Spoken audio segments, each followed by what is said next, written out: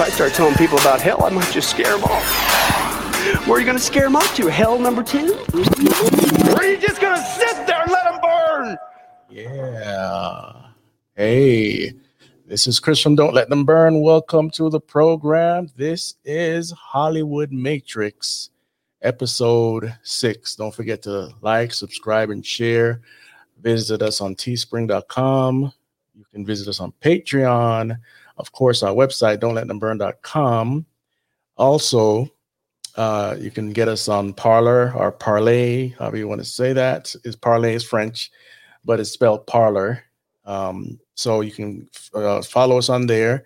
We're on Facebook still and Twitter, but you know, those things have all sorts of problems. They just removed president from the status of Donald J. Trump on Facebook. Check that out.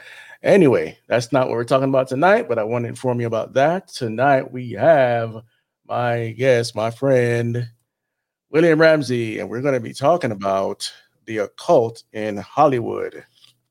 How you doing tonight, sir? I'm good. Thanks for having me back. All right. Yeah, been an interesting week. It has. It's been very interesting. There's a lot of news. Holy smokes. Yes, and it's just left and right. Goodness gracious. Yeah. But for the topic today, this is one of his books, Children of the Beast, chronicling a lot of things dealing with Aleister Crowley and how he affected our culture. So the children are the people that actually follow him, and you'd be surprised. You'd be surprised who they are. So I have a couple pictures in the thumbnail there, and one of them is 007. I don't know if you want to get into that now, but for people that wonder, why am I putting 007 there? There's a reason, and we'll probably touch that tonight. And some other ones that really, they're just horror movies, witchcraft and whatnot. So anyway, where would you like to start tonight, sir? 007 is a great start. Ian Fleming was working for British intelligence during World War II, and he took on the name of 007 from an earlier magician in English history, but who also was like the guy who created the Enochian language. It was Kelly, and I can't remember the magician's name. Anyway, so Fleming was very aware of the occult and actually had some kind of conversations. Crowley actually sent Ian Fleming a letter. So there's a letter in Children of the Beast from Crowley after Hitler's third in command, really, Hess, was sent to northern England, Scotland area to supposedly negotiate a peace with England. So they had this guy who flew all the way over there and wanted to talk and negotiate a peace. And so Crowley said, I can talk to this guy, because Crowley was very much into the occult and astrology, and so was Hess. Hess was a big time occultist. So he was offering his services to Fleming, who was right under the British Naval Command and intelligence. So he was always running operations, and a lot of the stuff that went into his books is from his World War II experiences. So a lot of the card games that he was playing, or the theme of gambling that's in Ian Fleming's 007 films almost all the time, is something that Fleming experienced. So when he was in Portugal and things like that. But in the first Crowley film and book, Casino Royale, the chiffre, which in French means the cipher or like the riddle, was based upon Crowley. So he had this look and visage of Crowley. So Fleming definitely was drawing on his knowledge of Crowley into 007. But yeah, so very interesting. So a lot of these guys kind of knew each other, Crowley and Fleming definitely. And the Fleming family were from Scotland, so they were probably pretty aware of Crowley's doings up at Bullskin Manor and things like that. Yeah, and something about Tubal Cain and right. So the Tubal Cain is supposedly like the Masonic kind of ball, and that it's supposed to be used in the Facebook insignia as well. So there might be a lot of things going on there. But yeah, no, Fleming definitely knew Crowley, and I think I referenced that in that book as well. Their knowledge of Crowley. Yeah, and this movie, not Casino Royale, but the newest one is it Spectre? No, it's not Spectre, is it? That's the last one. Anyway, the newest one coming out, no one knows what it's really about, but I hear about some references to Donald Trump and whatnot. So they sound like they're going to get woke as well. So hey, who knows, right? Who knows?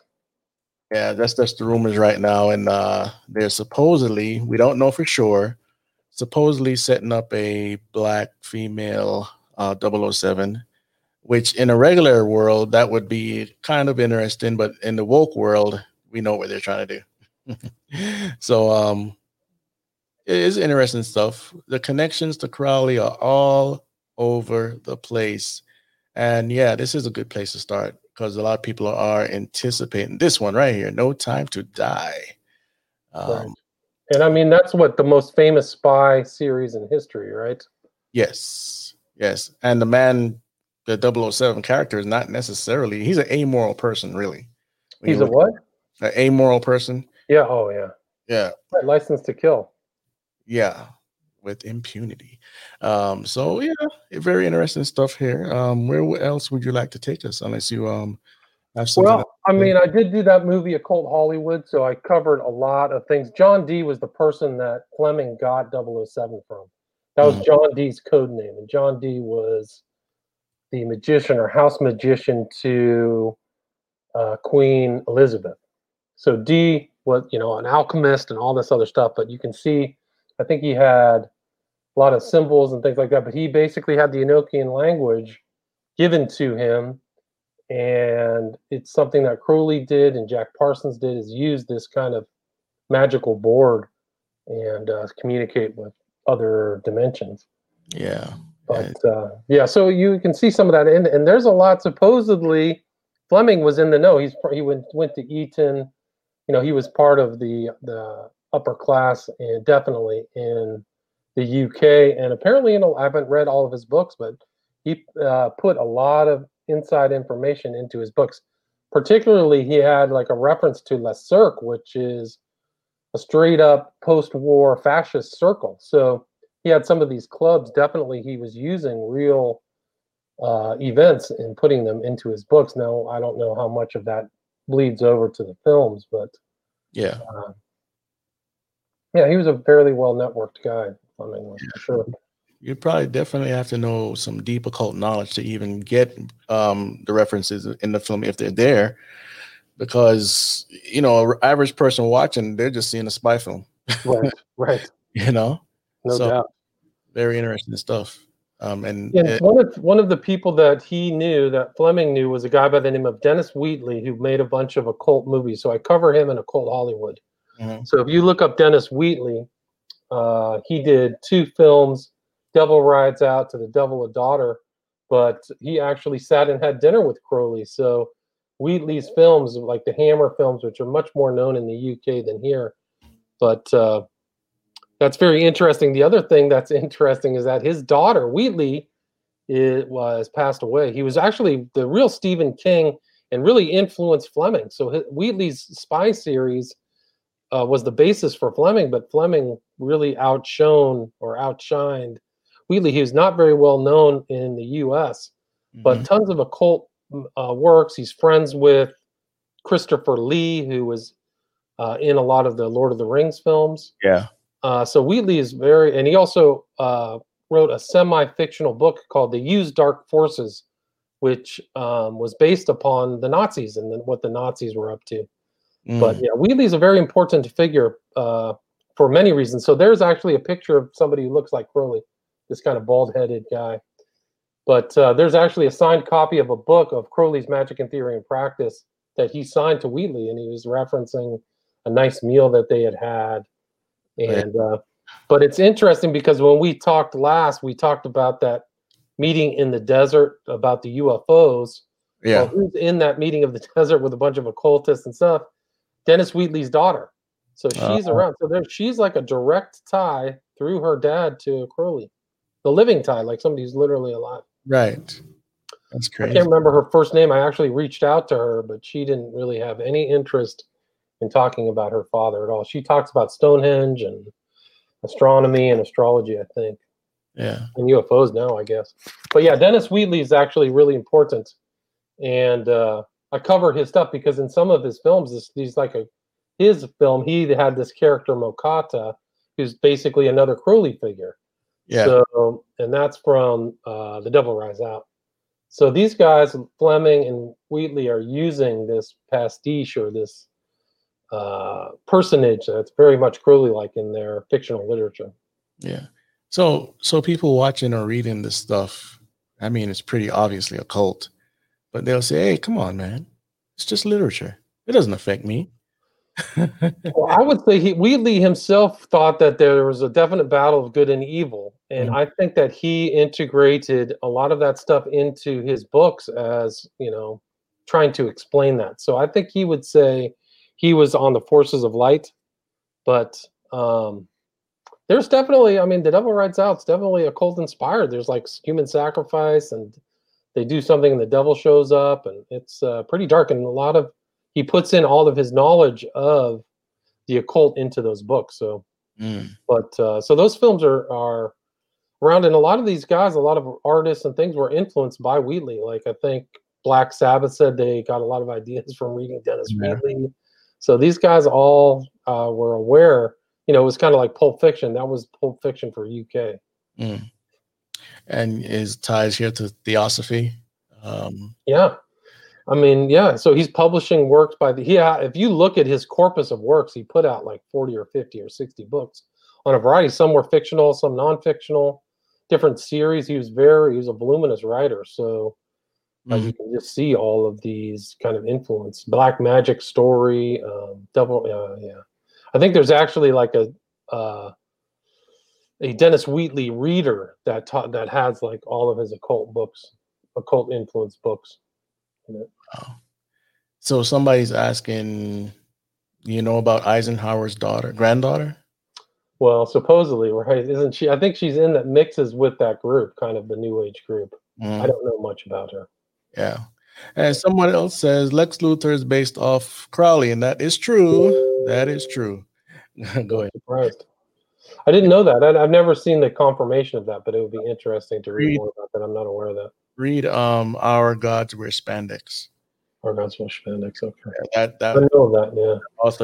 The author's not a Christian or anything. He's just pretty much showing. He's a Buddhist, and he's showing people that how Christians say that you have a God-shaped heart or a God-shaped hole in your heart. It's something like that he's trying to get across from a secular point of view. And so he's showing you how a lot of us worship superheroes and don't even know it because of that opposite. Interesting. I believe that. Yeah. So yeah. Makes perfect sense. Yeah. So Wheatley and Fleming all went through World War II together, and it's still, those are influential guys in these films. So definitely an occult aspect to some of these Hollywood, B movie types. Right. And Hollywood, even though I don't have any notes about it right now, but I know that Hollywood, a lot of it started on with occultism and whatnot, seances, you name it, that's not usually shown in the history of Hollywood. So I believe it. And there's a lot of black magic even to this day in Los Angeles, no question. Look at this. Come on, man. Yeah, that's the book I was talking about. They use dark forces. It's really his inquiry into the Nazism of the occult Nazism. Yeah. And I was just speaking about this to somebody today, and they were blown away that all that stuff was in Hitler's era. But hey, these forces, these spiritual forces, don't go away. They keep pushing us towards something that looks new, but it's not new. Nothing new under the sun, as the Bible claims.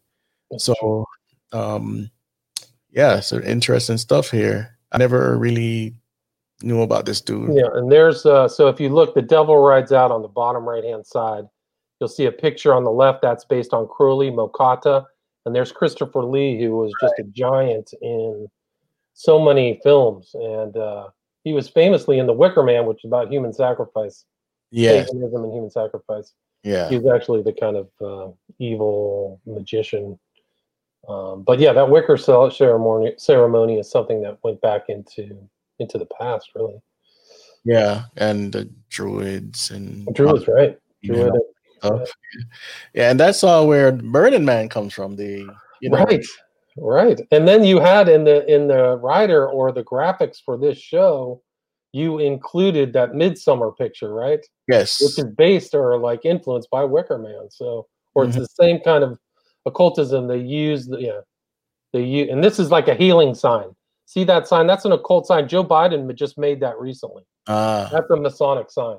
So wow. when he's putting his hands up there, he's healing the sun, which is which is the symbol of Lucifer too. Light Yeah. bringer. So Yeah. Joe Biden's totally into the occult, man. He's Oh, yeah. You can probably tell. amazing. Yeah. When you do the math on this call-in number for the voting, you will see the 666. But Right, and they had the pentagram integrated into Biden Harris, so it's like, and that family, man. Mhm. Hunter Biden was up to horrific acts. Some that Yeah. are criminal. I'm surprised he's walking free. Yeah. I noticed that some of the pictures that are shown. I mean, obviously you can't show some of the acts because they have underage, and so I get that, and I don't want to see that, and I don't want that on my computer. But it's pretty obvious when you look at enough of the pictures. He's bad. He's bad news. Very bad. Yeah, There. not a good person. Um, you, I mean, yeah, it's you mentioned Midsummer. I want to get into some of this. yeah. Midsummer is very interesting. That to me just reminded me of like a Wicker Man story. They go back into the woods. There's a pyramid. Um, yeah, Yeah, there we go. there's a lot of like sacrifice. People start dying, like they're brought in, and then slowly they get murdered and murdered. It's almost like Yeah, total witchcraft. witchcraft. Yeah, man. I didn't watch the movie, but I saw somebody else talk about it, and they're pretty credible. And from what they were saying, I didn't want to watch the movie even after they said what they had to say. I wasn't interested at all because it's basically an initiation movie. I think you're right. Yes. Yeah. So the real twist on it is that she likes it at the end. She's smiling and enjoying it. So it gets pretty dark. Yeah. So she sees all the killings and it ends up with like a Wicker Man ending. Everything gets burned up. and look at the cross symbolism, which that this probably points to Mayday or whatnot. Right. These little kids walking around this pole. Right. Yeah. So the maypole is actually kind of like a fertility ritual and all this stuff like that. So it goes back. And this guy who made this movie, his earlier one, I forgot the name of that, was full of occultism too. There was like some demon in the house and possessing the family. I forgot what the writer director's name was. Isn't this a A24 movie? Yes, we got to talk about this company if you know much about it. A24. All of the movies, if not, or maybe not all, but most. And if I could search enough and see, it might be all the movies they put out are pretty much have some ties somehow, some way to some witchcraft theme. Really interesting. Yeah. Surprised. Not surprised. So they're the one that put out Midsummer. The first couple movies were very, very weird. I mean, how you have regular dialogue and you're talking, but in some of these movies, they like, yeah, so you see me and I got, and I'm gonna go down the street, and they talk so weird.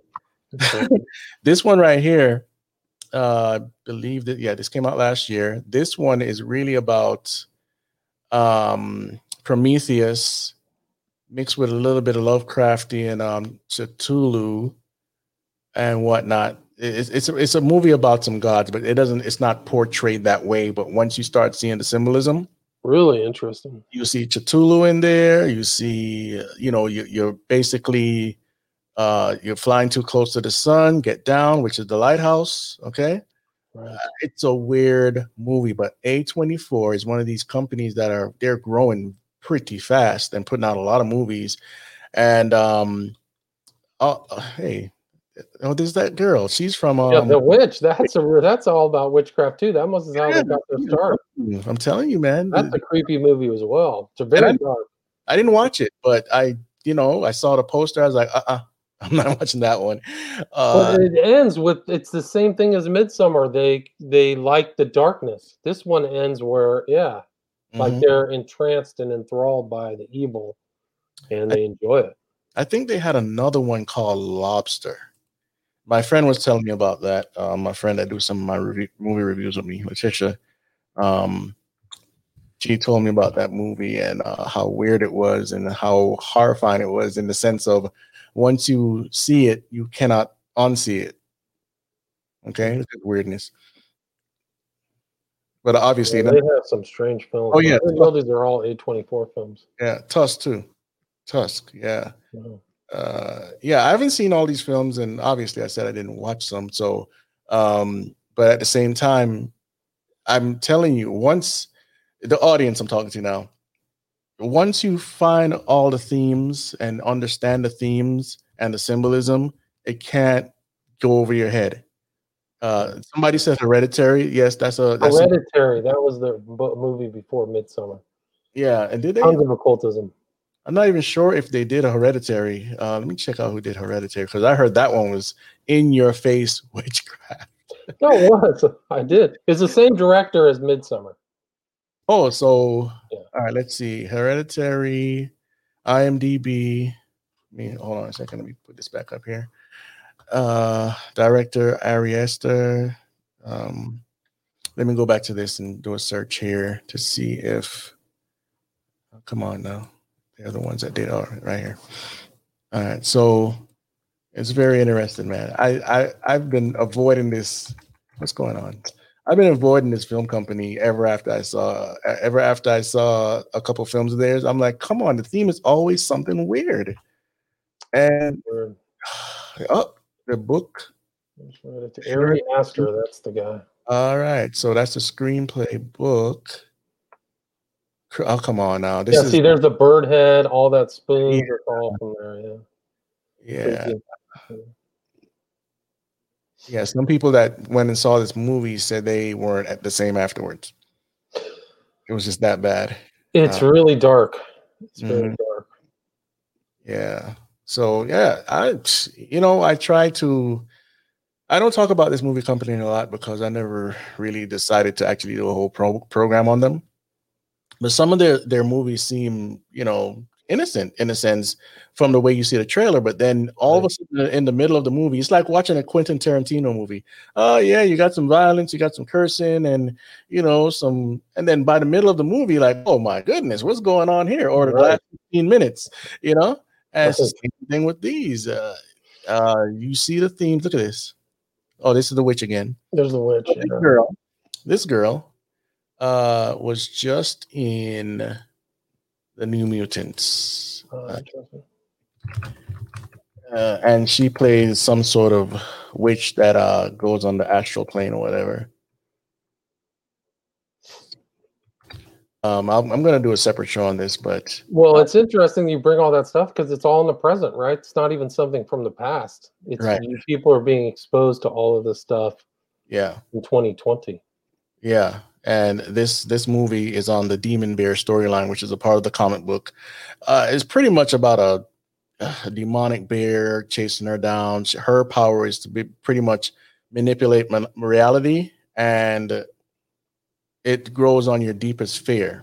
Okay, so that same girl, like I said, is in this movie. Not that the problem is her, but she's playing another dark part is what I'm trying to say. Where are these? There they go. There she is. The movie was kind of boring actually, but this girl here, she is a werewolf, and they try their best to make you like her. And her, I don't know if it's like this in the comic book. This one right here, can't remember her name. They used to get into a relationship, if you know what I mean. This guy's the like a flame on guy, Sunspot, I think his name is. Forgot her name, but she's the witch, and he is Cannonball. He gets to thrust his body all over the place and punch it through walls and whatnot through kinetic energy. So anyway, it still has the occult themes, animal spirits, blah blah blah blah blah. But let's go back where we intended to go, and that is where you want to go with this movie thing. You want to go Kenneth Anger or Sure, we can talk about Kenneth Anger all the way to the present. I mean, that guy goes all the way back to early Crowley, knew Parsons' wife, still around, still alive. There's a recent documentary about him. Yeah. I mean, his real name is Angermeyer. I think he made Lucifer Rising, and some of these other early. Martin Scorsese said he was an influence for him. He kind of made one of the first music videos, so he's a little bit of a groundbreaker. Yeah. But a lot of people don't know he's tied to the Manson family and they never really talk about it. It's very strange. But he lived with Bobby Bouzoulet, who was one of the first people convicted in the murder of Hinman that took place in Topanga Canyon. But Hinman was supposedly murdered on the command of Manson. Okay. So he's actually part of the whole Manson story. Nobody ever really can make that connection, which I think is a mistake. But that's him with Lucifer on there. And he's still around. He's in this one, if you want to really, I don't know if you want an audience to show it, but it's in a video called, they're doing an occult ritual. Yeah. It's called Love in the Old Days. Maybe if you pop it up, it's not too obvious, but I wouldn't show it in its entirety. Yeah, because one of my videos already got taken down. Oh, wow. Okay. You guys have to look that up on your own. But it's James Franco was the director. So these guys still, James Franco's around. So this guy's still influential. Yeah, friends with the Rolling Stones. Pardon me? Isn't James Franco into Satanism? Well, that's the rumor. I've never considered. Rumor? You know more than I do. I don't know. That's what I've just seen a couple of things that are very strange. I have no way to prove it right now unless I did some deep research, but I've seen some strange thing. His affiliations. I heard that he was supposed to meet up for some black thing seance. I don't know what it was. And he didn't show up because it was starting to become a little publicly known. So he didn't show up for it. Oh, right. That took place. Okay. So that was Crowley's ritual Bartzabel. It was called the Bartzabel Working, and it took place in Venice. And the guy who did the ritual is a kind of henchman or sidekick or acolyte of Kenneth Anger. His name is Brian Bishop, or type in Bartzabel, Bartzebel, Venice. It'll pop up. Brian Bishop, I think his name. Yeah, so that's not it. But that's the one over there with the red in the red in the top left. That's it. Brian Butler is his name. So he's actually in this Love in the Old Days video I was talking about. He's in there with Anger. But yeah, so Franco was supposed to partake in that. So I've heard that. I've also heard other rumors. I can't verify that he's a huge fan of LaVeyan Satanism and the number 9. He has tattoos on his body. Okay. I don't know. That was from Crazy Days and Nights. But he's been implicated in some very strange stuff. That's Brian Butler. Okay. Yeah, it's interesting. That may not even be his real name because the B of Brian Butler is a 56, right? So you have a full numerological thing going on there. Brian Butler, 5 and a 6, pentagram, hexagram, just like Harry Potter. Tyler Durden, right? So these guys are all magicians. Oh my goodness. Yeah. You can see they kind of play those same games once you see those correlations. Yeah. Sometimes the real story never comes out until either after they're dead or sometime decades after that. That's true. More book or whatnot. This is interesting stuff here. On the subject of, if we go back to Christopher Lee, he was in a show with Sammy Davis Jr. called My Devil or something like that. I mean, it was a stone cold kind of like a Christopher Lee. Type in Christopher Lee, Sammy Davis Jr. I can't remember the name of it, but it was like Hello Satan was the name of it. And I think there it is right there. Poor Devil, that's right. So that was a series featuring Christopher Lee. So you can see, and you see Sammy Davis with LaVey and Michael Aquino. Yeah. So this guy was a part of the Brat Pack, part of that whole crew or group. Right. He was an outright kind of occultist. There goes it. Yeah, so you can watch those videos in there. Yeah, Christopher Lee and Poor Devil. Pretty remarkable. So you can just see these connections. And Christopher Lee, there's kind of a famous, well, not that famous, but there's a video of him talking about his occult literature and his rumor of supposedly having a huge occult library. He was into this crap too. Yeah, but he actually gave a warning. He said you can lose your mind and soul. So I think he was actually either from experience or from what he had seen what the occult does to people. So. Mhm. But I mean, you can just see like people say, "Oh, there's no such thing as Satanism." It's like it goes all the way back to the beginning of film. Yeah. You know, if you look at Metropolis, there's like there's a pentagram involved in that, and it's about transhumanism and things like that. So these things, people are thinking about them in different angles. In fact, I'll pull that up in a second. But you're mentioning some interesting names that I forgot where to go back to. Oh, so you had the Rat Pack. Oh, this guy. What's his name again? This guy? That's Michael Aquino. So he broke from LaVey and started the Temple of Set. Yes, and he just died, right? Like that's correct. He supposedly died this year. Yeah. Yeah. Let's bring him up by himself here. And that's he wrote the book of Coming Forth by Night, which is really long. It's almost unbearable to read, but he talks about his influence with LaVey, and and this is a psychological warfare officer, who I think was working in the Bush administration with a guy named Paul Villeli, and they wrote a book together called Mind War. It's called From PSYOP to Mind War. Psychological operations for the future, or something like that. But it's an incredible book because they don't. It's like you would think that there's a psyop, right, where somebody commits a psyop and then finish. But his idea was like never let up, just constantly go into a warfare situation where you're constantly applying psychological operations. Yeah, and so, through very deceitful means, using electronics and all kinds of stuff. Mm-hmm. Can you type in From PSYOP to Mind War? Okay. Give me a second here. Should pop up. Let me there's too much going on. From PSYOP to Mind War. So this guy is a decorated officer. Right. Oh my gosh. I think he was a colonel. He rose up in the ranks. He had a significant rank. Wow. His mother was like a real super genius. She graduated from Stanford. So he does, yeah. So maybe you can pop up that one on the top left. From PSYOP to Mind. Yeah, click on that for me, will you? Yeah. So you see Colonel Paul Villeli and Major Michael Aquino, 1980. So it goes way back. And the Presidio, and there's all kinds of stories about the Presidio. There was actually like a huge pedophile scandal, and some people tied Aquino to it.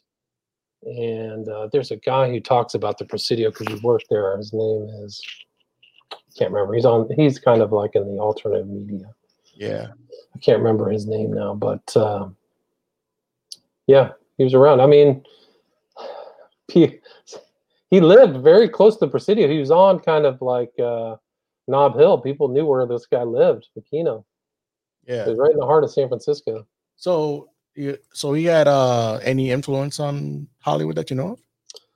Well, that's a good question. I mean, he's there with Sammy Davis Jr. I don't know who else might have been. There's pictures of him with other there's a guy by the name of Harryhausen, who was kind of one of the early claymation or special effects guys who was pictured with this guy, pictured with Aquino. So there's some, like I've seen those old pictures, but this guy Villeli, who wrote a paper with Aquino, was like a contributor to Fox News. So he's on Fox News all the time. You can type in Villeli Fox News, all the videos will pop up.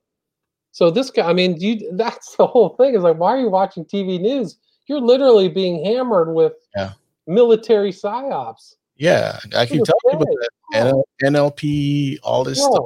They're just raping people's brains and minds. Why do even people reference CNN, Fox News? I don't get it. Yeah, they're not credible. Right. I mean, Weekly World News or something else is definitely more credible than the corporate media. Like, I don't understand MSNBC exists. Yeah. Like, how dumb? I mean, how can people watch it? It's paid for by Bill Gates. That's the MSN. Yeah. Why are you watching this? This is I think that CNN, I bet their ratings are trash. The real ratings is like playing in the background of bars.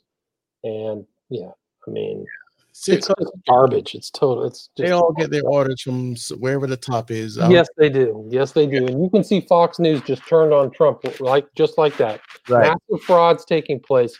It's one of the biggest scandals in our country's history is the changing of votes in software, and they're just saying there's no evidence of fraud. Wisconsin had 87% of its population vote. Right. Okay.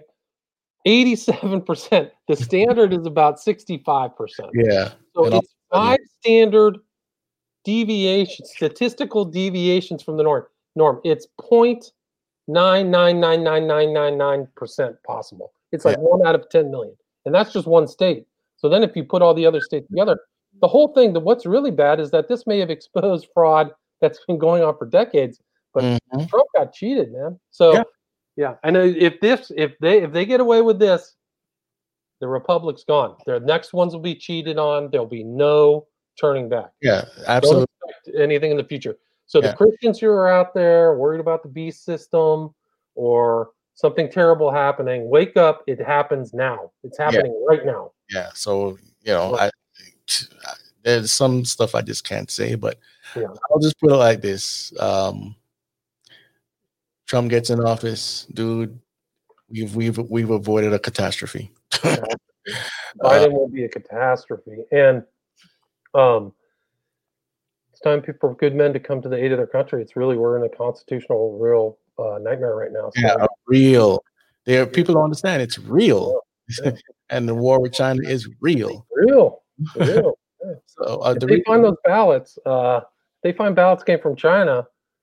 The whole country has to turn on a dime right away. Everybody has to be on board. So these are very perilous times. You may not feel it or sense it, but these are very perilous times. And the people that Biden's surrounding himself with are warmongers. So you're going back into kind of like Bush type of era again, which coming from a different side. I mean, the guy made speeches about the New World Order.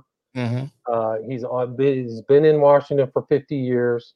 So if they steal this election, every American should be ready for heavy turbulence. Gonna be good. It's not going to be good if Trump.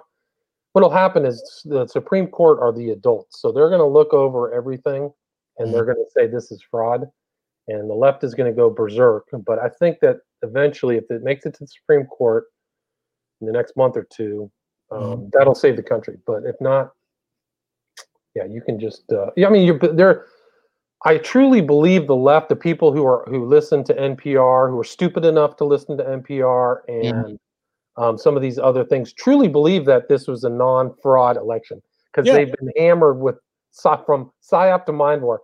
The left on their own is more like. Anyway, don't get me started. Yeah, I know. the stuff I'm showing right here on the screen, people, if you haven't heard of it, I used to practice some of this stuff. Okay, and this is the simplest way to explain mind control to you. They say natural language processing. In other places is neural linguistic processing, and there's another one. So see, neural linguistic process is basically, I know it's going to sound weird when I say it. I get it, but it's witchcraft. You use the words to have an outcome. You control people's thoughts and whatnot by the words that you use. Anyone that's an ex-witch will tell you this is what they do. Okay. It's not just about putting frog legs in a pot. All right. You take the words, fashion them in a certain way. Like say, for instance, progressive. Progressive is not a bad word. It's the intent behind the word. That's the problem. Right. And so they'll use words like that. They'll continue with words like, say, new normal. We've been hearing that a lot. That's they're brainwashing you. When you keep hearing peaceful protest, they're brainwashing you. When you hear there is no evidence for voter fraud, they are brainwashing you. They're definitely brainwashing you. And so the movies do the same thing. They'll put certain suggestive words. Not every movie, maybe, but there's a lot of witches in Hollywood. So there you have it. Just, if you were able to see the percentage, you'd probably scream. So keep hearing subliminal languages. You have the symbolism. You have the people that are it goes very deep. Okay, I'm not going to get into all that. Let's just keep on the road. No, but it's important because that's part of the occult Hollywood. That's part of the matrix is these guys are using mind control, suggestibility, and all kinds of tricks, but they can't tell you. They can't show you what's going on behind the curtain.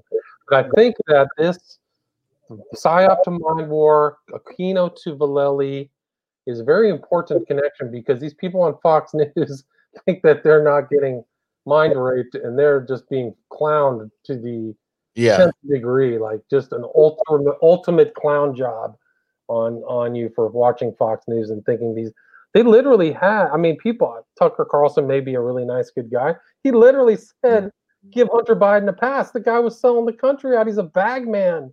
He's a I mean, that's what they do. They have somebody carry the bag. If you look at a lot of these people in Washington, D.C., they're having their family members launder their money or take money for people. That makes it back to them. It's not that complex.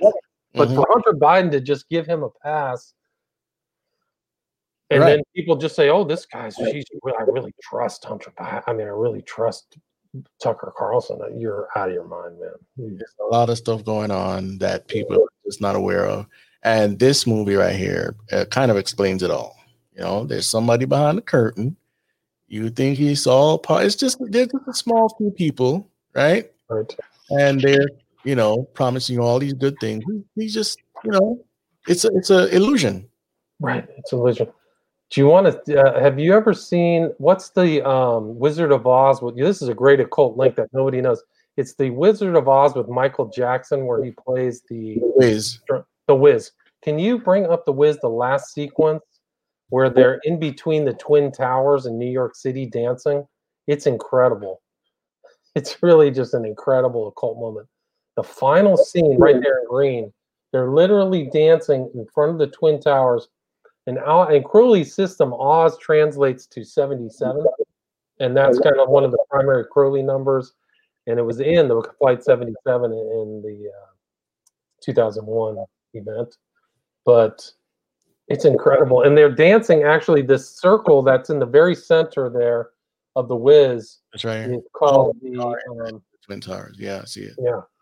It has a funny name. It's called the I can't remember. But it's like this brass thing that there's incredible ties. They feature it in Fight Club, but they also have all these brass domes. It's called the spherical caryatid.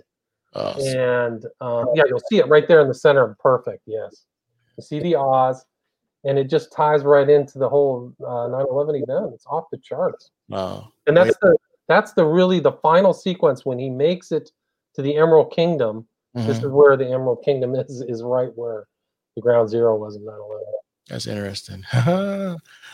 Oh boy. Good. Oh, and by the way, he has another book called Prophet of Evil. I'll show it real quick. Let me get over here and do like that. And we'll explain some of the stuff he's talking about this way. All right, there we go. That's my old one. That's the old one. Old version? Yeah, I've actually turned it into a 6.6x9. But, okay. Yeah, it was a tough one. I had to reformat the whole thing. The original there's original copies of that around that were all printed out from my printer. Like I even have it. I didn't have a Squarespace, and so when I made a book, I just made it the same thing as a piece of paper. I wasn't even thinking about bookshelves or anything like that, but I've learned to kind of, make sure it fits in a bookshelf now. I think 6x9 is the way to go. Yeah, it is. Yeah, because bigger sheet, more expensive. So, all right. So that's the Wiz, and that's in the 70s or 80s. 80s? I think it's in the 80s, but it's like a foreshadowing. It's a foreshadowing of 9/11 right there. Yeah. Like they knew the occult meaning of the entire of the Twin Towers, right? Right. So people knew 9/11 was going to happen. Maybe not how it was going to play out, but they knew it was going to happen. Yeah. And I think that that's one of the elements that foreshadows that is like, it's off the chart. And then you see the picture of George W. Bush and Prophet of Evil wearing the 77 hat, like the occult hat. And his aircraft carrier was 77 too. So you see these guys are sending signals. They know. And George Bush, his famous New World Order speech was 9/11, 1990, right? So he had it all figured out down to the 11 years to the date to give that speech, knowing what was going to happen in 11 years. And in some ways, he's just a frontman for people who are more powerful than himself. But Yeah. these guys are very clever, man. They have the numerology down. Yeah, I mean, for people like that are skeptics, or you just don't get this, and it sounds totally like conspiracy theory. All you want, if you don't know the system, how it works, numerology, the symbols, and all this stuff, the signs, and all that, you won't get it at all. Sorry, there's no way for you to just get it at first glance. But once the research is done for you, you might want to go check it out, because there are things, there are real false flags, there are real occult rituals being done. And one of the big occult rituals to me are horror movies, period. Just period. Because it's all about the shedding of innocent blood, or the shedding of children blood, or something, blood. And most of these occult rituals either have the symbolic blood or the real blood. So and we love getting scared by it, but it's totally demonic and has nothing to do with God if you are a Christian.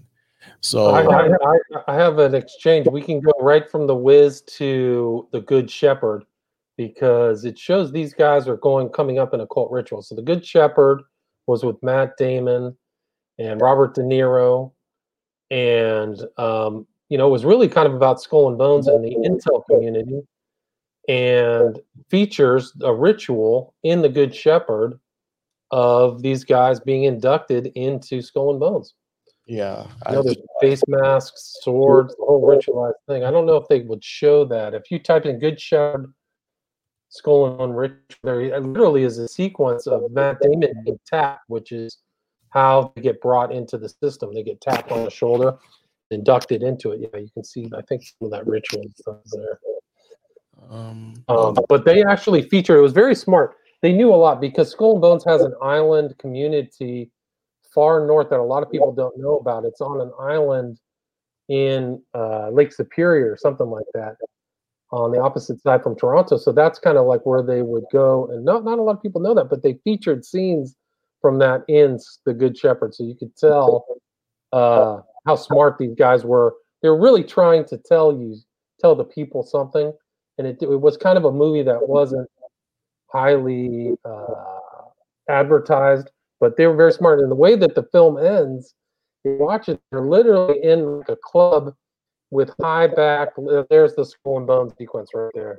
Yes, on that circle. Yeah, because the tomb is actually two-tiered, so people can see on the circle. So they had it down very well. But the way that the movie ends is they're in a recreation of the inside of the Bohemian Club.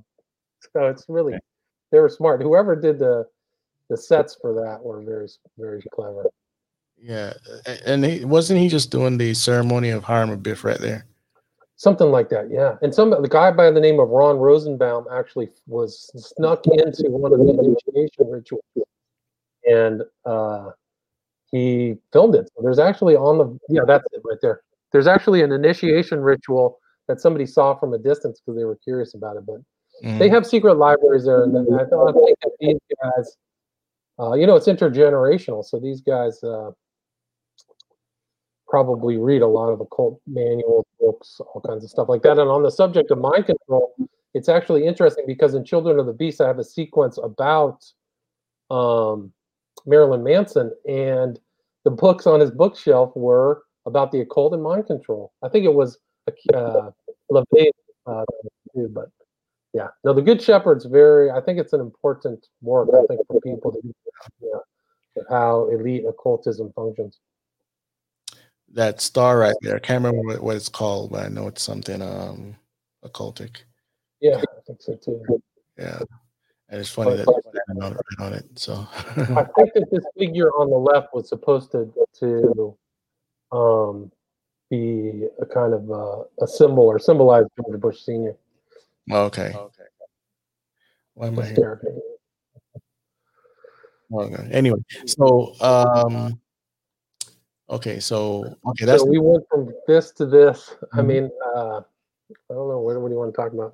Then we can go to JFK because Oliver Stone knows all the occult stuff too. He comes from Yale. He went to Yale, and so I included him in Occult Hollywood Volume 2, which you can see on Vimeo if you are interested in watching some of the stuff. But He has the obelisk in the background, Oliver Stone. Yeah, there's just tons of interesting things. Yeah. I think he was trying to warn us, right? Like, I think so. yeah, To a certain extent, he's exposing what it went on. yeah. I mean, these kind of guys, the guys from Skull and Bones, are the kind of people who killed JFK. Basically, kind of a right-wing right coup. Really, it was really a coup to, in my opinion, change the whole country. And they're very angry with JFK for a lot of reasons, and it's kind of somewhat relevant today because JFK's presidency was supposedly due to the stuffing of ballots in the Chicago districts.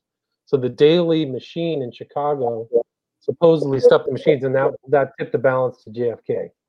And so some of these right wingers, he was very forward. I think JFK was very forward thinking. There were a lot of issues there. He blew the Bay of Pigs and alienated a lot of the old super powerful guys, and they just shot him on November 22nd, 1963.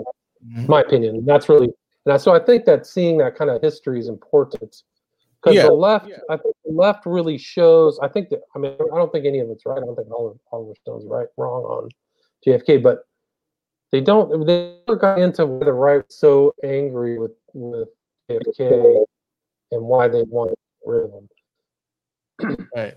Somebody said muffled sound. I'm not sure. Yeah, there's something in the background coming back through me. Okay, because I'm hearing an echo. I don't know if it's from you, but I'll take my audio while we keep talking. Yeah. So, what about Stephen King? Stephen King. I don't know that much about King. I've never really traced. I know that he had, obviously a horror pedigree, but I don't know how much of the occult he knows. Do you know?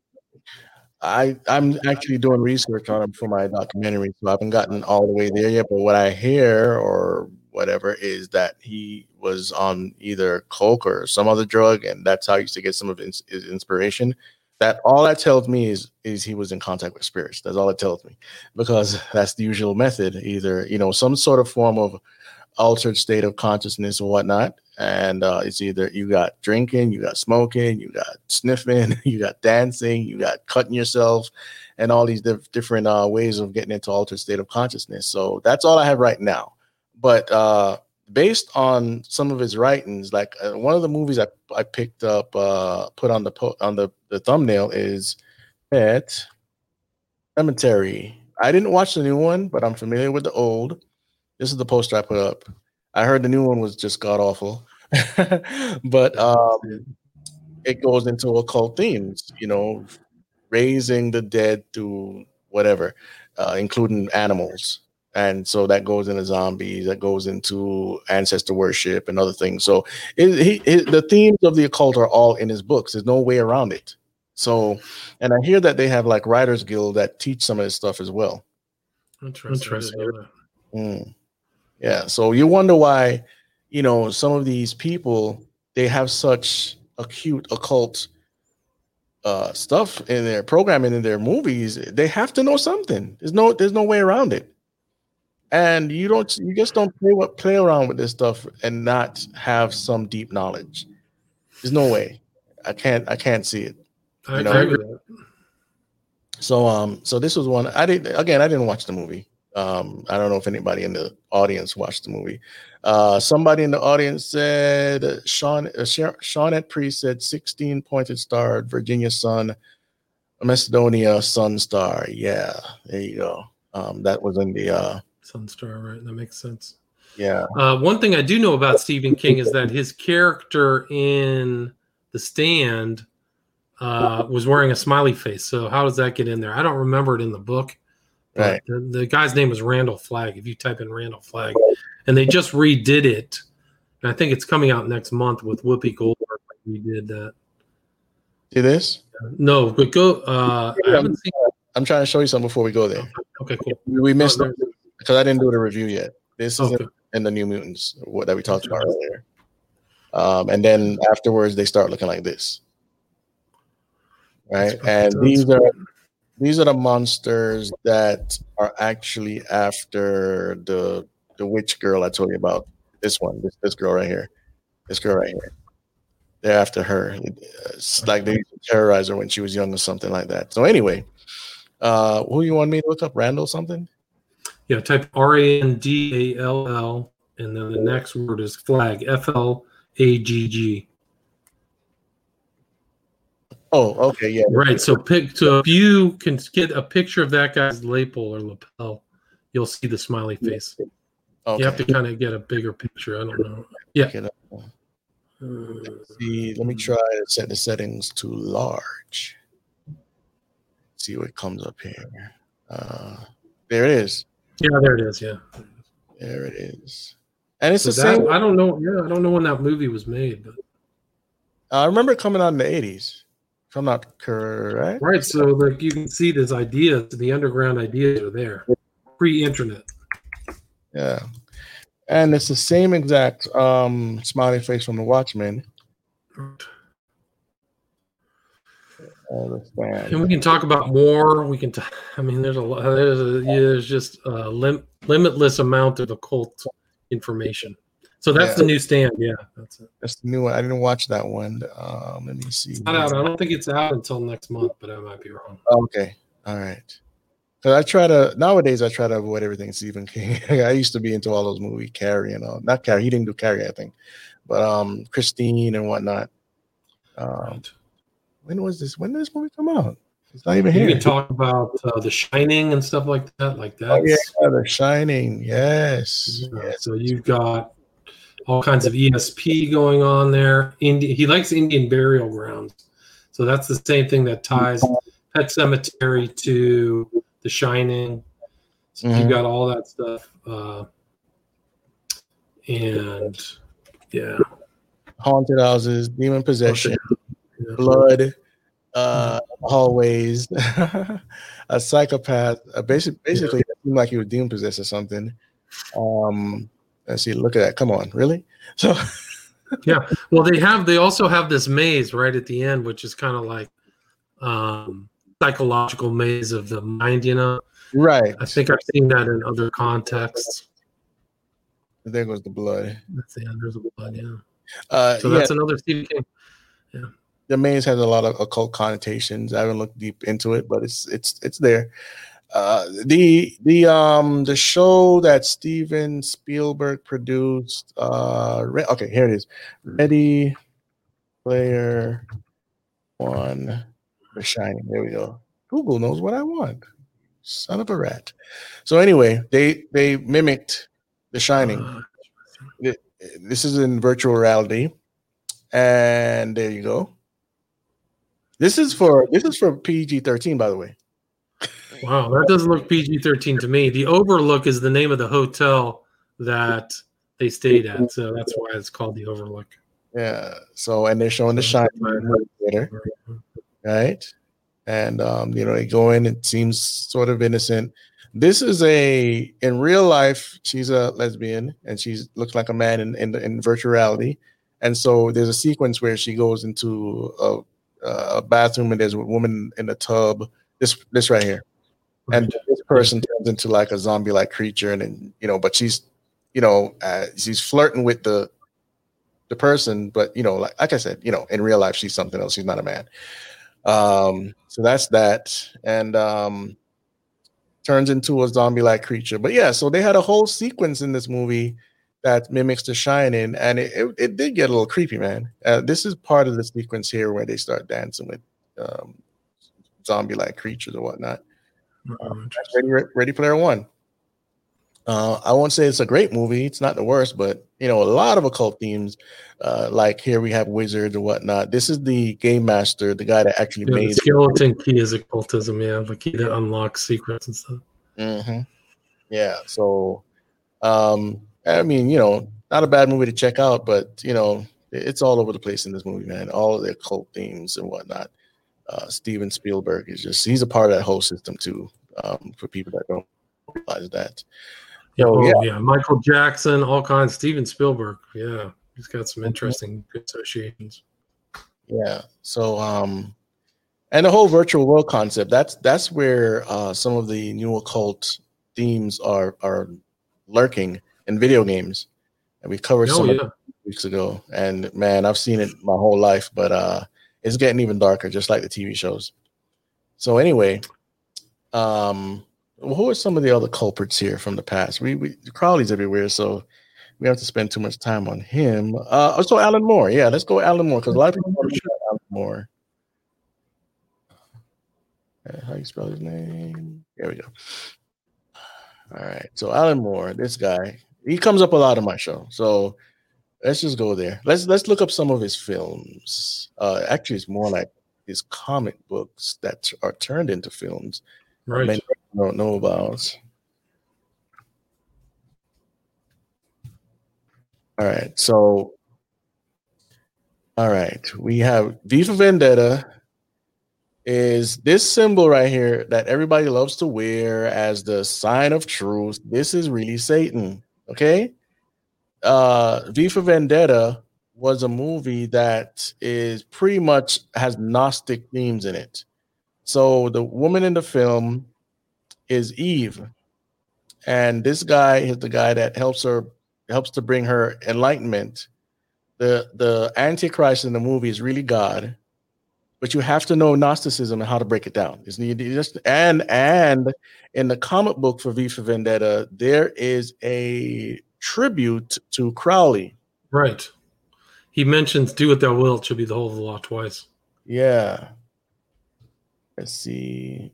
Book and put Crowley. That's how you spell it, right? Yeah. Oops, I put an F there. Sorry, guys. I don't type well. Okay, leave me alone. Where is it here? They had like a young Crowley in there. If I could find the picture here. Well, there's a young Crowley in From Hell. Maybe that's what you're referencing. Young Crowley from Hell. Yeah, in From Hell, there's a literal like young magician Crowley. Oh, it's From Hell. Okay. So there it is right there. If you go, but just back a second, just saw a glimpse. You go, there it is, the very center that he's talking, but that's From Hell in the black and white. This? No, scroll down. That's not it. There's a little kid right there with a hat. Okay, that's so I know about this, but there's another one in color, and it might be from this book. But either way, his whole thing is black magic. Your words are spells. If you write, you literally write. It's a spell. He also did, I think he did the Dark Knight, if I'm not mistaken. I think he did the Killing Joke or whatever. I think it was Killing Joke. All these dark themes that people enjoy a lot. Let's see here. We got V for Vendetta, League of Extraordinary Men. Right, which I think has a Crowley figure in it. I think in one of the sequences, there's like a Crowley figure in the. If I remember, it's like there's like a blimp or something like that. Yeah, let me see here. Let me look real quick. See, there's the "Do It Thou Wilt" should be the whole law. Let me see. Right there on the far right. There it is, right there. Right there, yeah. That's V for Vendetta. He also mentioned something that's kind of occultic that I know I've seen in Crowley, which is the 5 V's, V, which is by way of truth I shall gain power or something like that. But he mentions that on his chair, the character. Yeah. And you see all these truthers out there with this mask. It's Satan. Oh my gosh. I just laugh sometimes, man. Let me see. Alan Moore books. Oh, so another big one is Watchmen. Right. He's the author of Watchmen, and this is where we see the smiley face. On what's his name? What's the dude's name? That wore the smiley face? The comedian. Comedian, yeah. This is the old version here. This is the guy that becomes a godlike figure. This is Dr. Manhattan. Yeah. This guy right here, I can't remember his name, but he's a vision of Aleister Crowley. Goodness gracious, I can get a big I can't remember. He has all kinds of occultism. I forgot his name. Yeah. So Alan Moore did Swamp Thing. This goes back into Earth worship and the Green Man and just weird themes. Okay. Let's see. We didn't come up on a League of Extraordinary Gentlemen. Yeah. And that has vampires, spies, whatever. So before we move from Watchmen, let's bring this up again. Watchmen, the TV show, which is loosely based on the book. TV show. All right, so this series right here, we talked about the other day on another breakdown or something. It has a lot of race baiting in it. And they have cops that wear a bunch of masks, like here, hey, well, look at COVID. But anyway, it has nothing to do with COVID, but it's just interesting that this stuff was like this in the TV show. So anyway, this lady by the end, if you don't want spoilers, check out now. But this lady by the end, she falls in love with Dr. Manhattan. She doesn't necessarily know it's him in the beginning, and he's a black man. He's disguised as a black man. She falls in love. They get married. But he was trying to basically give her something so later on she could become like him, a god. Okay, so it's all about transhumanism. So she's into that, but the people that are pretty much the storyline of the TV show, they are really into transhumanism, and they're this secret this guild or whatever, and they're building a machine to cause a bunch of stuff to happen to humankind, but for one person, they will sacrifice humanity to become a god. That's pretty much the premise. And they, like I said, a bunch of race baiting in it and blah, blah, blah, blah, blah. So this is the guy that we were trying to point out earlier. And he is a picture of Aleister Crowley. Okay. So, but what's the name of that character? I don't remember. I'm trying to remember, man. I can't. Anybody in the comments, if you know the name of his character, please let us know. I can't remember for nothing. Let's see here. There he is again. Ozymandias, that's right. Yes, Ozymandias. There we go. Yeah, and what does that name actually mean? Is it just made? It goes back to a famous poem called Ozymandias. It's about somebody, I think it was by Blake or Shelley, I can't remember, who sees like this statue. And it says, "Once great here was Ozymandias." It's a literary reference. Mm-hmm. Okay, all right. So, so this is the guy that this is when Dr. Manhattan is revealing himself as the godlike being and whatnot, and he's trying to protect her. But there's a whole plan again of her becoming a god and whatnot, because he could see past, present, and future, and blah blah blah. They're trying to act like he's God. But anyway, it's a poem by Percy Bysshe Shelley. My name is Ozymandias, King of Kings. Look on my works, ye mighty, and despair. Okay. So another person pretending that they're God, right? That's what it sounds like. Well, it's actually kind of a sacrilegious offense, right? If Christ is the King of Kings. Right. Exactly what I'm talking about there. Yes. So that's Watchmen, coming from Alan Moore, same person who did V for Vendetta. He did. Somebody is talking about Promethea. Promethea was one of his comic books as well, like based on Prometheus. Right. Promethea. I think it's PR. Yeah. Okay. This one I've never seen. That's just stock full of occultism. It's a massive occult. Yeah. Stuff. So this, they have, not to my knowledge, they haven't made a movie out of this. No. Okay. I think it's one of his lesser known works. Extra. All right. League of Extraordinary Gentlemen. They did make a movie out of this. This is all, you see a symbolism up there. Okay. So this guy, it's like he's his influence from Crowley is going into his stuff, and then he's going to influence another generation, as he already has influenced another generation. Right. And the characters within this, you could see the dark magic or whatnot. You got the mummy, you got the vampire, you got all these weirdos. At the time when this came out, I was into the movie or whatnot, even though the movie wasn't great. But now I'm like, brother, forget about it. There was another one. Once you know the occult influences on some of these shows, it makes you less inclined to watch them. Yeah. Oh, I can't forget. This is important. His Batman run, which is, I believe, The Dark Knight. Alan Moore, he did a lot of Batman comics. Like you said, he did The Killing Joke. There's another Alan Moore, DC Universe.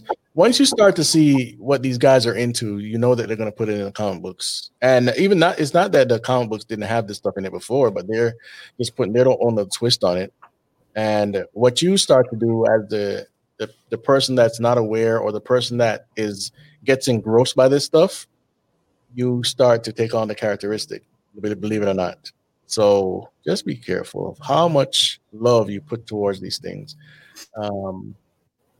I know not everybody. I know, because I used to read this stuff, and I didn't go into the occult. So I'm not saying everybody, but we have people that are prone to this stuff. So he is definitely into. Well, he's actually stated he's half into comics and half into the occult. So yeah, if he's made all those comic books, he's done tons of occult. He has this kind of spirit god, the snake that he worships, and yeah, so it's pretty incredible. Yeah, and he passed away, right? Still alive. So I thought he passed away. Mm-hmm. Interesting. No, Alan Moore's still alive. I think he's in his 70s. Okay. And he called himself now a black magician or something like that, right?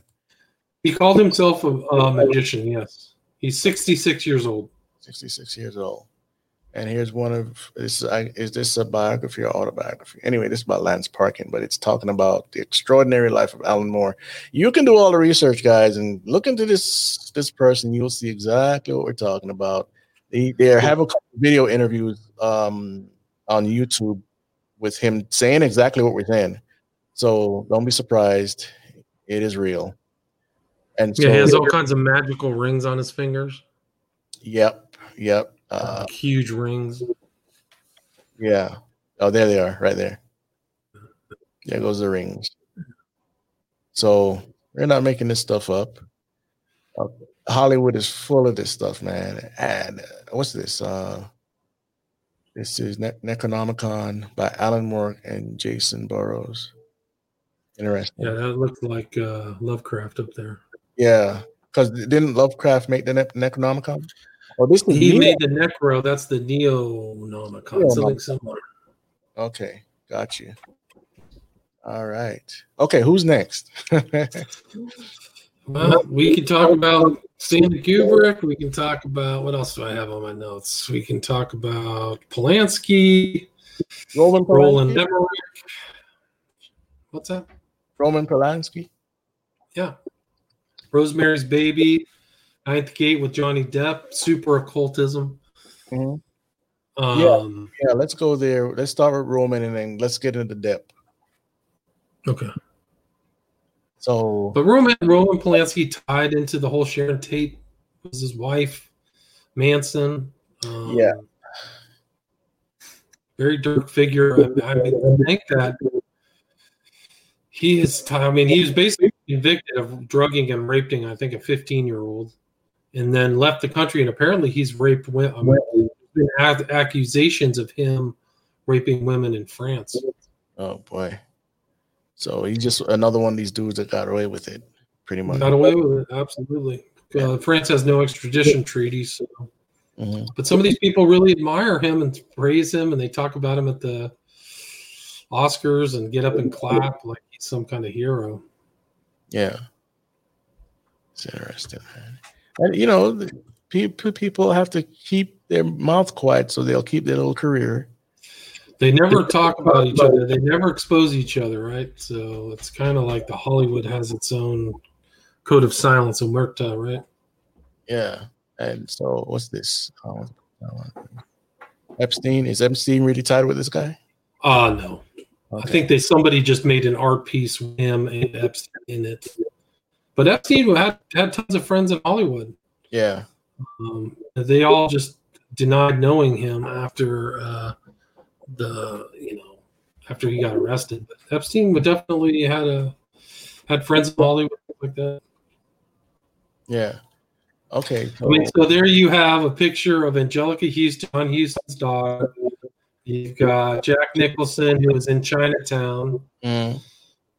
The whole story of Chinatown is that the rich guy's daughter, the rich guy's daughter is his daughter. Like, no, what is it? The granddaughter is his daughter, so he's raping his daughter, and then she had a baby. Oh. That's the whole theme of the entire film. And then the guys say, "Well, it's Chinatown. You just don't understand it. It's too bizarre." Okay. I don't think I've ever seen that movie. Chinatown. Okay. So Jack Nicholson plays a detective, and it's really actually about kind of water rights in California and how people engaged in conspiracy to jack up the price of land by denying water rights to some of these places in the valley. It's pretty interesting. Okay.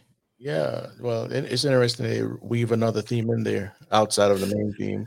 And John Huston is supposed to be like associated with the Black Dahlia murder because he was friends with a guy who is possibly the likely suspect, George Hodel, and that's Angelica Houston's dad. So you can type in John Huston, Black Dahlia. She was occultically murdered for sure, cut up. But this Black Dahlia, his son, Hodel's son, thinks that his dad did it. Wrote a book about it. All right. Hodel's his last name, Hodel. He's still around.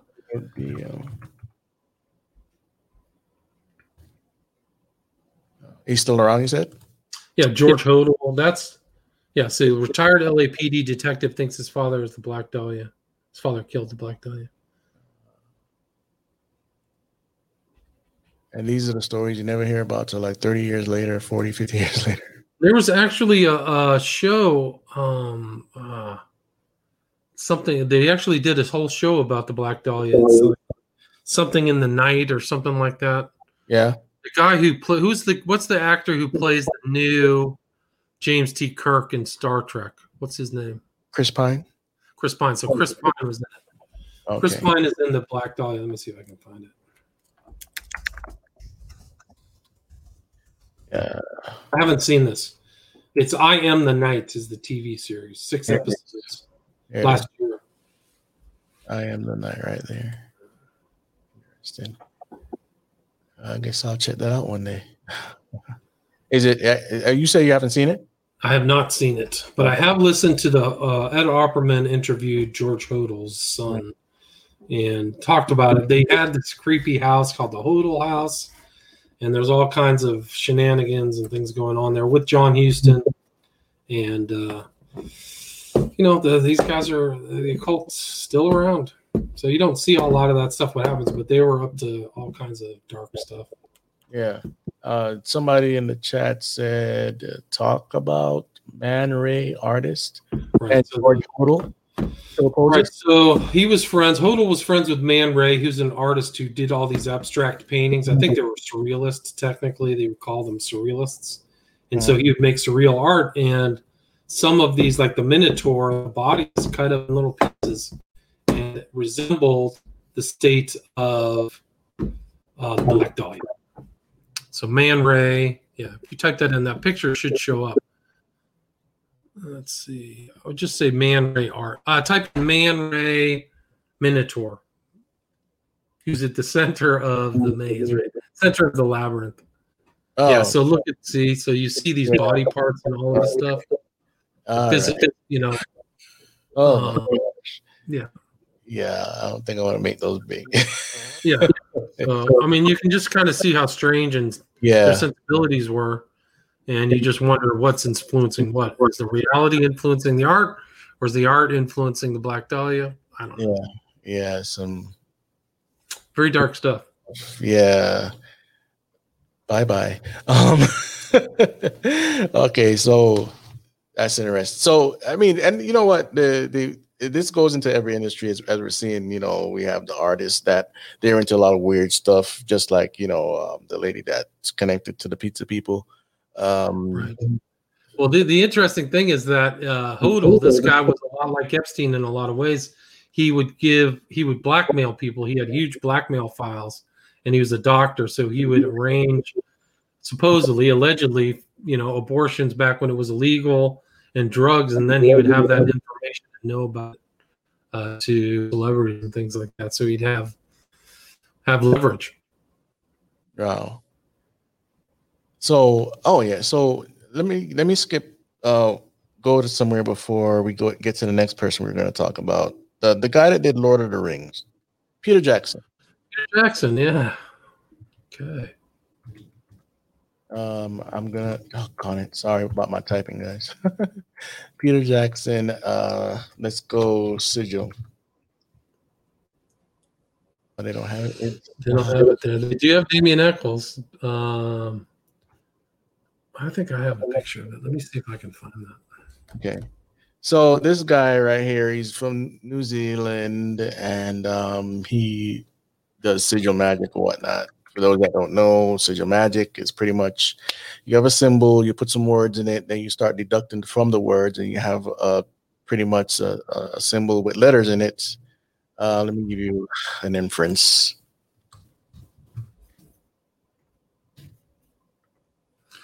Here's a picture of. Like see that. if this pops up. Okay, let me stop sharing mine first. Hold on. This is pretty much what sigil magic looks like. Okay, so people have tattooed this stuff, or they put it on the ground or whatever they're gonna put it on. Okay, and supposedly the spirit comes through it, or you can get some sort of good luck, whatever. Okay, all this stuff. This is pretty much what it looks like, depending on who's drawing the sigil, right? So let me stop sharing my screen and bring in yours. Let's see if there it is. Yeah. So there's Damien Eccles with Peter Jackson, and then here's the sigil you're talking about. Let's see if I can get this to go out. Sure. Hold on just a second. All right. No problem. So you can see the Theban script. You turn mine on. There you go. It's on the bottom right hand side of the screen. Yes, but that's actually was done by Damien Eccles. It's a style of Damien Eccles. And well, while we're at it, let's pull it up because he has the same one. Let's see.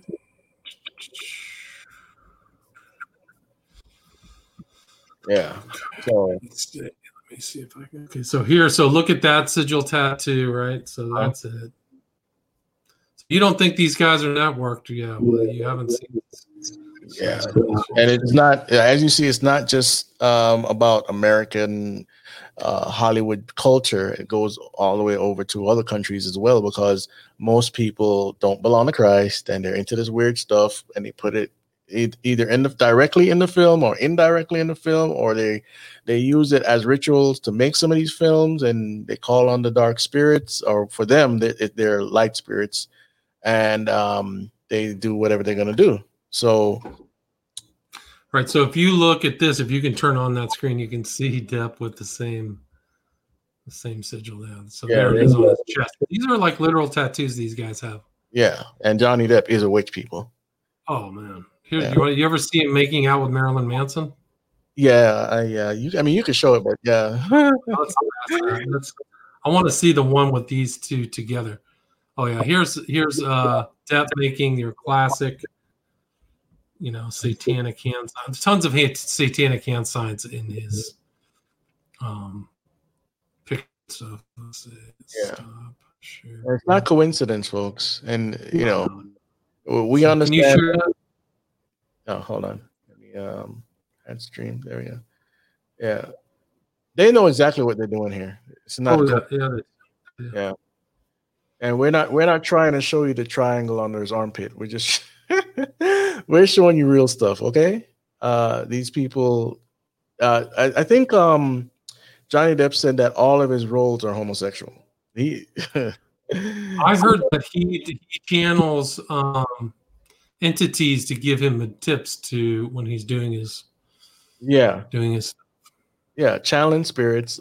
Same thing with what's the guy you pointed out earlier that was in The Shining? Jack Nicholson. Jack Nicholson. Shirley MacLaine told him he's channeling, and he just laughed or smiled a little bit. Okay. Interesting. Keanu Reeves, I think he's the one that said he goes on demon rides. Nicolas Cage said something similar. So, you know, you can go and check out the report for yourself, people. It's also in I got about 10 more minutes, Chris. Okay, cool. Let's see if I can find this picture of Eccles and Depp together. I can't seem to find it. Oh, but here's the same kind of. If we pull up Damien Eccles, it's the same type of deal. Yeah. Let's see. So you can see this tattoo here. I'm almost. I got 10 more minutes. All right, no problem. No problem. Yeah. So this is just a taste, everybody. I mean, there's a. Can you share? Can you share this picture? I don't think I can. Yeah, there you go. That tattoo that looks like a barcode. Didn't Jay-Z use something like that on one of his albums? I believe it was a white album with red markings like that, if I'm not mistaken. Yeah. Let me see. I'm trying to find this other picture. I can't seem to find it. Oh, here we go. Let's see if I can get this to work. All right, there goes the skeleton key. They had a movie called The Skeleton Key, and it was about voodoo. Right. And pretty much somebody shifting their soul into another person's body, but shifting them out of their body into the old person's body, because they've been transferring their souls for decades or whatnot to other people. Can you share that screen? All right. There we go. So that's the depth of the. There's this guy's making hands. He said she went to school with Johnny Depp. She must have went to Broward County High. I think that's what it's called, Broward County High. I'm from Miami, so There's Jackson with Eccles. These two. There's Eccles with Marilyn Manson. I can't find these old pics. I'm trying to find these old ones of Eccles and Depp together. Let's try this. Yeah. I've watched for Michelle in LA. I've watched a couple of Little Light Studios videos. I would just caution, and they're 7-Day Adventists, and sometimes they put some false information in there. I'll just caution with that. But I watched a couple of their videos. Can you share this screen that I just put up? Because that's the picture of Depp and Eccles together. All right, so there we are, people. More pictures of Eccles and Depp. Can you explain to them where the story about Damien Eccles really quick? Because it goes all the way back to a criminal case back in 1993, and he got out in 2011 with people like Depp. So here's Depp with Eccles, and this is a famous tattoo artist in the center, which I didn't know at the time when I took this picture, but I can't remember his name. He's been in Lana Del Rey video, but he does black and white tattoos. So these guys get this hexagram from the I Ching together, the angel and the whirlwind. Yeah, that's what it was. It was misunderstood. Miramar High, that's right. Not Broward County High, but Miramar High. Yeah, my cousin of mine went there too, and he found out that Johnny Depp went to that school. Yeah, so the Echo. So it was Johnny Depp, Winona Ryder, and a few other witches. Henry Rollins, Dixie Chicks, Margaret Cho, just a whole bunch of. I can't remember who else. And they lobbied a lot of other and Jackson, Peter Jackson. So right, and they lobbied to get Damien Eccles out of prison.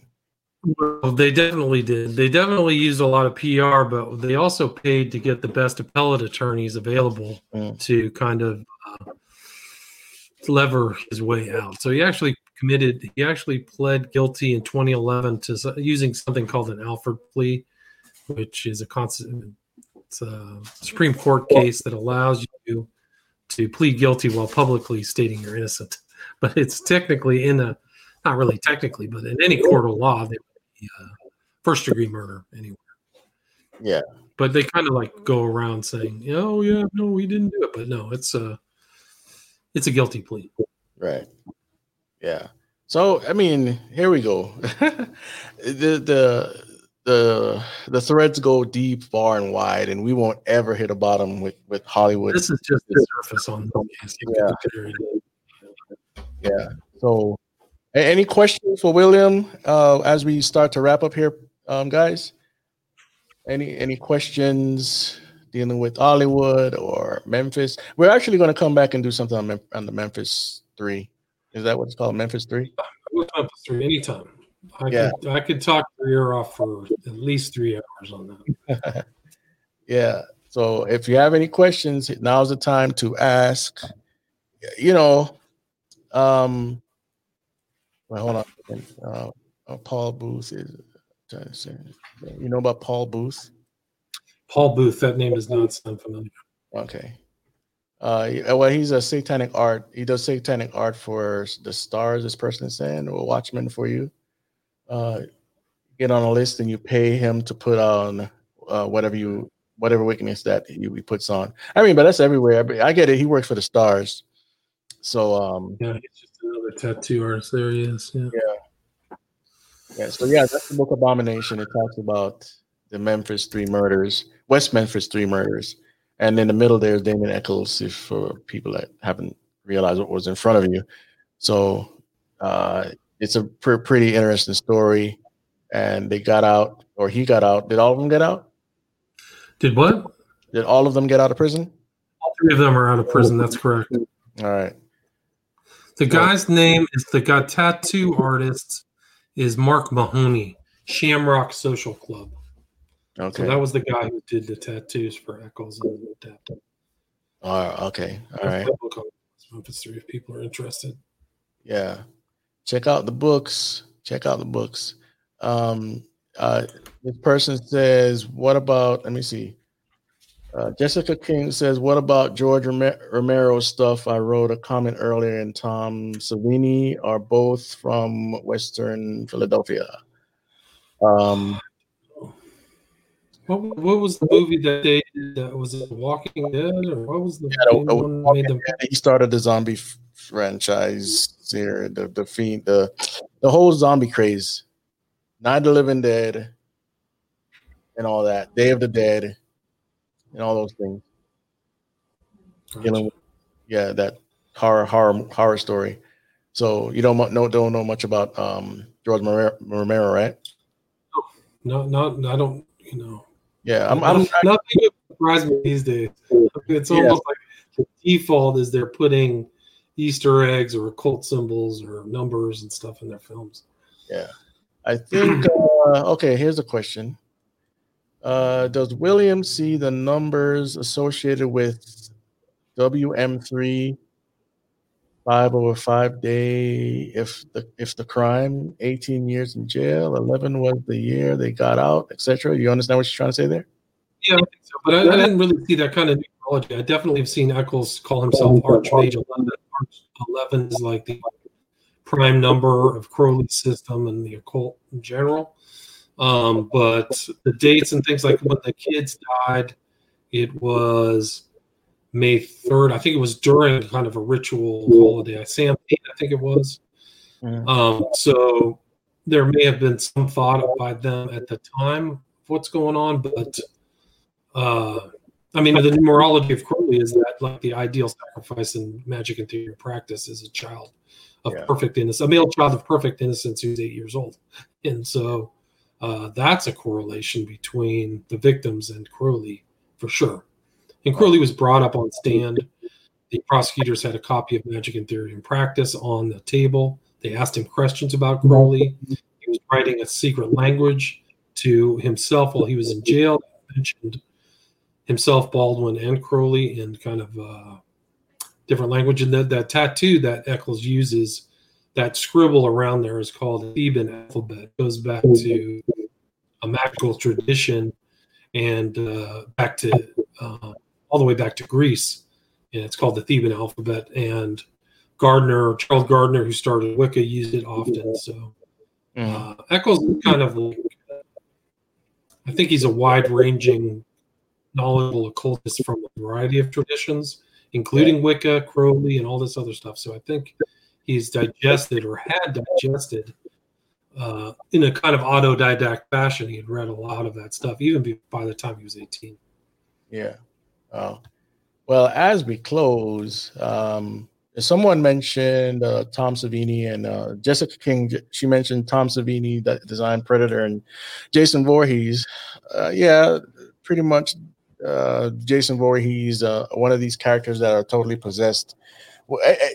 From all the characters, the main characters from the 80s, Jason Voorhees, Michael Myers, Freddy Krueger, by the end of the series, you see that they're all demon possessed. So there's always three spirits or something like that, or worm looking demons that come out of them. I used to watch all that stuff. But the Predator, it's not necessarily demonic. It's just somebody's creation. I don't know anything. I haven't seen any references that would say the Predator is like demonic or anything like that. Not to my knowledge. Not to my knowledge either. Here's the thing. People are just creative, and sometimes I used to draw a lot of this stuff. I used to have a comic book when I was younger, and I used to draw a ton of monsters and whatnot, but it wasn't stuff based on the occult unless it was on the evil side. And sometimes, even in the Bible, you'll find creatures that we would think are monsters, but they're in heaven, right? You got one creature with eyeballs all over its body. I mean, come on, So Right. you just have to find out where the evidence is for these people's occult rituals. It always leads back to something, but let's not go down the road. Not saying that you are, Jessica, but talking generally here. We could take the symbols and the this and the that, and then we could start making our own little story through our imagination that all of these things have to be demonic or whatnot. So we gotta be careful with that. All of us have imaginations, and we can come up with crazy stuff. But when we see the proof, the evidence, especially when it's from these people's mouths, now we have a case. That's true. So we'll have more shows about this stuff. We'll go into the eye symbol and the goddess symbol, the upside down triangle, the right side up triangle, what it all means. We'll discuss symbols in other shows. But not for right now. We're talking about kind of new and old Hollywood and what it means for today. And this goes into the music industry as well. We're coming out with another segment called The Spirit Behind the Music. And that's obviously all about music. So William's going to do one of those for us as well because he has music on. I mean, we didn't even cover Harry Potter, which is pretty amazing. Oh, Harry There's Potter. a lot of musicians. Yeah, definitely. And so it's another show. So we can come back to Harry Potter and its big influence on our culture. And, I hope you guys got a real treat today. Hopefully it resonated with you and you took some notes and are able to spark conversation to tell people what they're actually being introduced to or fantasizing over. It's one thing to watch a movie as entertainment. It's another thing to become a fanatic. That's where your heart lies. So thank you for joining us today, William. Thank you. Thanks for having me. It's great to be with you again. Yes, sir. Me too. I really enjoyed this conversation. And I see that the audience has enjoyed it too. Let me make sure that we didn't miss any questions. Done. Solid MK Project, Alphabets, Ozzy Albert. Yep. Okay. All right. So we're pretty much done, folks. And this is Hollywood Matrix, episode 6. As far as episode 5, I'd just like to tell you we're going to redo it. We're still going to redo it 107. So just be patient. Thank you so much. And remember out there, preach the gospel and don't let them burn.